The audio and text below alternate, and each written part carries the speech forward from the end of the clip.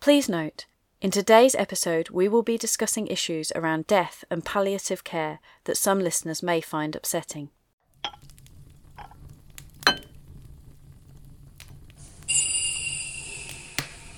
People had a very close association with death and people knew about death from a very young age. Join us for another episode of 100 Years, 100 Objects, Stories from Lancaster City Museums. I'm Rachel Roberts and I'm the Collections Registrar for Lancaster City Museums. In this series we're looking at 100 objects from Lancaster, Morecambe and the surrounding area to celebrate a century of our museums and to find out more about the past and how we relate to it now. Today's object is an advertisement for a product which the Victorians would have known well, but which today most people have never heard of. It's a product linked with death and a relationship with it which is quite different from ours today. Today's object is a leaflet for Hughes and Maudsley funeral biscuits.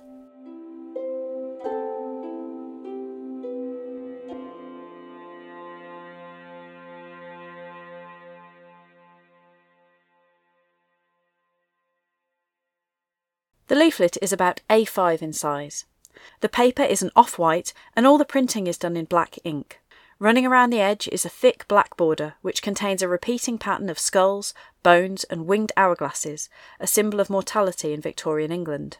Inside this heavy border is printed text, set out in several different fonts. It reads, "Funeral Biscuits by Hughes and Maudsley, successors to Mrs. Harding, number 36 Cheapside, Lancaster." Below is a poem which refers to the death of a loved one and starts, "O ye who with the silent tear and saddened steps assemble here, to bear these cold, these loved remains, where dark and cheerless silence reigns." We spoke to Amy Gadoud, Senior Lecturer in Palliative Care at Lancaster University Medical School, about this leaflet to find out more about Victorian rituals around death and funerals and how things have changed today. We started with the basics to find out what exactly funeral biscuits were. Well, I think that's a good question because I wasn't really sure what they were when I first saw them, but so I found out that they're literally just biscuits that are served or associated with funerals, and they were part of Victorian life across the UK and North America. It's not really certain where they originated from, but certainly they were in a gentleman's magazine in 1790, and it seemed that the custom at the funerals of the middling and lower classes of people is to provide a kind of sugared biscuits which are wrapped up, generally two of them together, in a sheet of white paper sealed with black wax and thus presented to each person attending the funeral. So at that time in 1790, the writer couldn't find out from the locals when this custom had started. They were still being mentioned in articles in the 1870s and 1880s, both in the UK and North America, where they're also called ladyfingers. The biscuits also sent to people after the funeral or with the invites to funeral, as well as being served in the event itself. So the height of their popularity, these biscuits were an essential part of funeral proceedings and made part of some funerals right to the 1940s, until rationing meant they fell out of fashion. There's no set recipe for funeral biscuits, but there usually seems to be a flour-based biscuit, which could be anything from shortbread to a sponge mixture, usually including some sort of dark sugar like treacle spice, such as caraway or ginger. So the advertisement is for Hughes and Maudsley of number 36 Cheapside. They proudly proclaim they're the successors to Mrs. Harding, so we're presuming Mrs. Harding was another baker in the area. They're listed in Confectioners and Trade Directory. They are not listed in the 1844 directory, but they do appear in Cheapside in 1851, so they probably started between 1844 and 1851. They seem to have moved to several premises in Cheapside, being listed in number 36, number 26 and number 19, before finally disappearing before the 1889 directory was published. To get an idea of how death was a fairly common part of life in Victorian Lancaster, we asked Amy what the mortality rates would have been like at the time. Mortality has changed a lot since the 1850s, so we're presuming this is about 1850s. The life expectancy for a man in the UK was just 40 and for a female just 43. And so that's very different to now. And there really, also very interestingly and quite concerningly, was quite a lot of differences in inequality in death as well. So the biggest determination was that wealth and deprivation. So in parts of Lancaster you might have 10 or more people sharing one house, and they had quite poor sewage and water systems at that time, which obviously greatly contributed to the mortality. Richard Owen wrote a report into health of the area in 1845. It showed that the member of the local gentry could expect to live over 20 years longer than the average worker. For children and young people, the life expectancy was even lower, with the average child factory hand in Lancaster dying at the age of 15. Although Owen started a report saying that Lancaster was pleasantly situated and remarkably clean, he goes on to say the unsanitary conditions and poor water supplies in part of the town were causing massive loss of life. He quotes one doctor as saying, "Fevers were seldom absent from certain localities, blaming it on the general causes connected with the state of dwellings of the labouring classes. Visited many yards and streets in the town and reported on awful conditions. In Dye House Lane he recounts a tenant who could not bide in the house. The stench at night was sometimes past bearing. Rent was low, 1 shilling, 9 pence per week for 3 rooms, and accounts of the nuisance. If they could afford to pay more, they would not stay, but as one of the tenants said, needs make one submit." Owen's report, as regulations have followed, did make changes like updating the water supply in the town, but unsanitary conditions and low average life expectancy continued on for many years.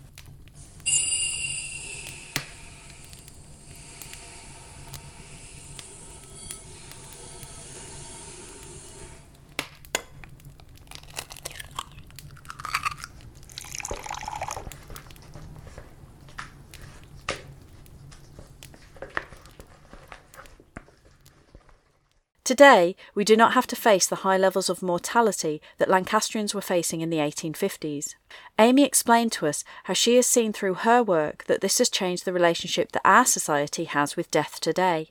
So in 2019, the average life expectancy for a man in Lancaster Morecambe was 78.3 years and for a woman 82.5 years. So I can say it's almost double what it was like in that time. So that's really is a massive difference. That difference in life expectancy really makes a big difference in how you approach death. So in the Victorian times, death would have been very common. So those descriptions of people living together in very crowded conditions with a high child mortality, most people dying before they were 40, really meant that people had a very close association with death and people knew about and experienced death from a very young age. Also, people were dying most commonly at home in those situations as well, so everyone would be aware of death and they would see people dying. And so it was a very common part of life, and so they had very elaborate rituals associated with death and dying. So, these things like funeral biscuits always seem very strange to us today. They had very elaborate funeral rituals. They used to take photographs, for example, of the death if they could afford that. So very different to how it is today.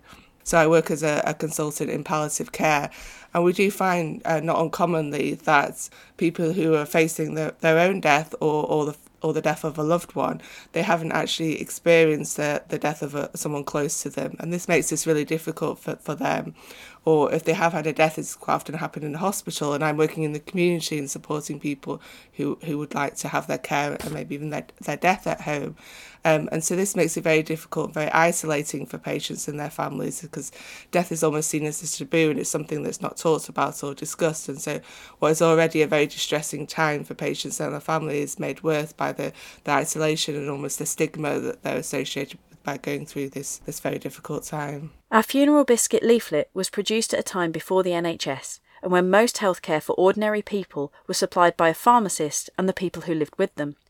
Today we have a range of healthcare professionals, like Amy, who specialise in end-of-life care. She went on to tell us a little bit more about the work that she has been doing in this difficult field.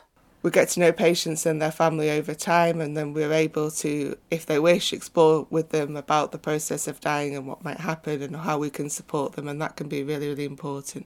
The individual patient is really, really important, and that is always my drive and passion, but it's also to think wider, what can we do to societal level or to a level of the healthcare organisations to improve the situation. So we have this idea of compassionate communities where we develop the community to be more aware of death and dying. There's a week called Dying Matters Week where there's lots of events and to improve awareness of death and dying and make people more able and willing to talk about these issues if they want to. And then with my academic work, there's 2 projects I particularly want to talk about. One is called Deathbed Etiquette, which is a guide that was produced with St Mary's University in Twickenham, London. It's a guide to explain to people who are at the bedside of someone who's died dying, about the process of dying in a gentle way, about what some of the things that might happen, some of the things that they might want to think about. But there were still some things that struck Amy about the leaflet and the society that it was produced in, which she thinks still need addressing today. We can say things have changed, and it's fantastic that the life expectancy in Lancaster has almost doubled, and I think that's a real celebration of many people's work, and we might say it's the medical profession, but actually it's a lot to do with sanitation and those sort of things that improved. But the thing that I found really difficult to read about and learn about was the inequalities as well, between the differences between deprivation and those with wealth. And unfortunately that inequality remains today in healthcare. It might be different, but it hasn't changed, and certainly there's been a lot of work with the COVID pandemic in particular has highlighted something that's been around, well, I would say from this 1850s and probably well before that, but still is around today, and particularly looking at coastal communities. So as many of you remember, the Chief Medical Officer during COVID, Professor Chris Whitty, has written a report on deprivation in coastal communities, which is very important for Lancaster and Morecambe.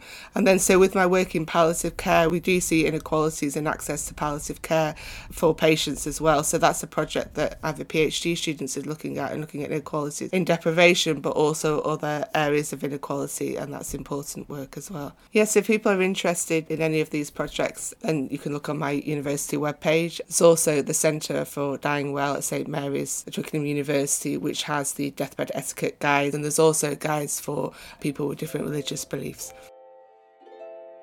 Thank you for joining us for another episode of 100 Years, 100 Objects. We have lots more episodes where we discuss everything from ship's logs to stand-up comedians.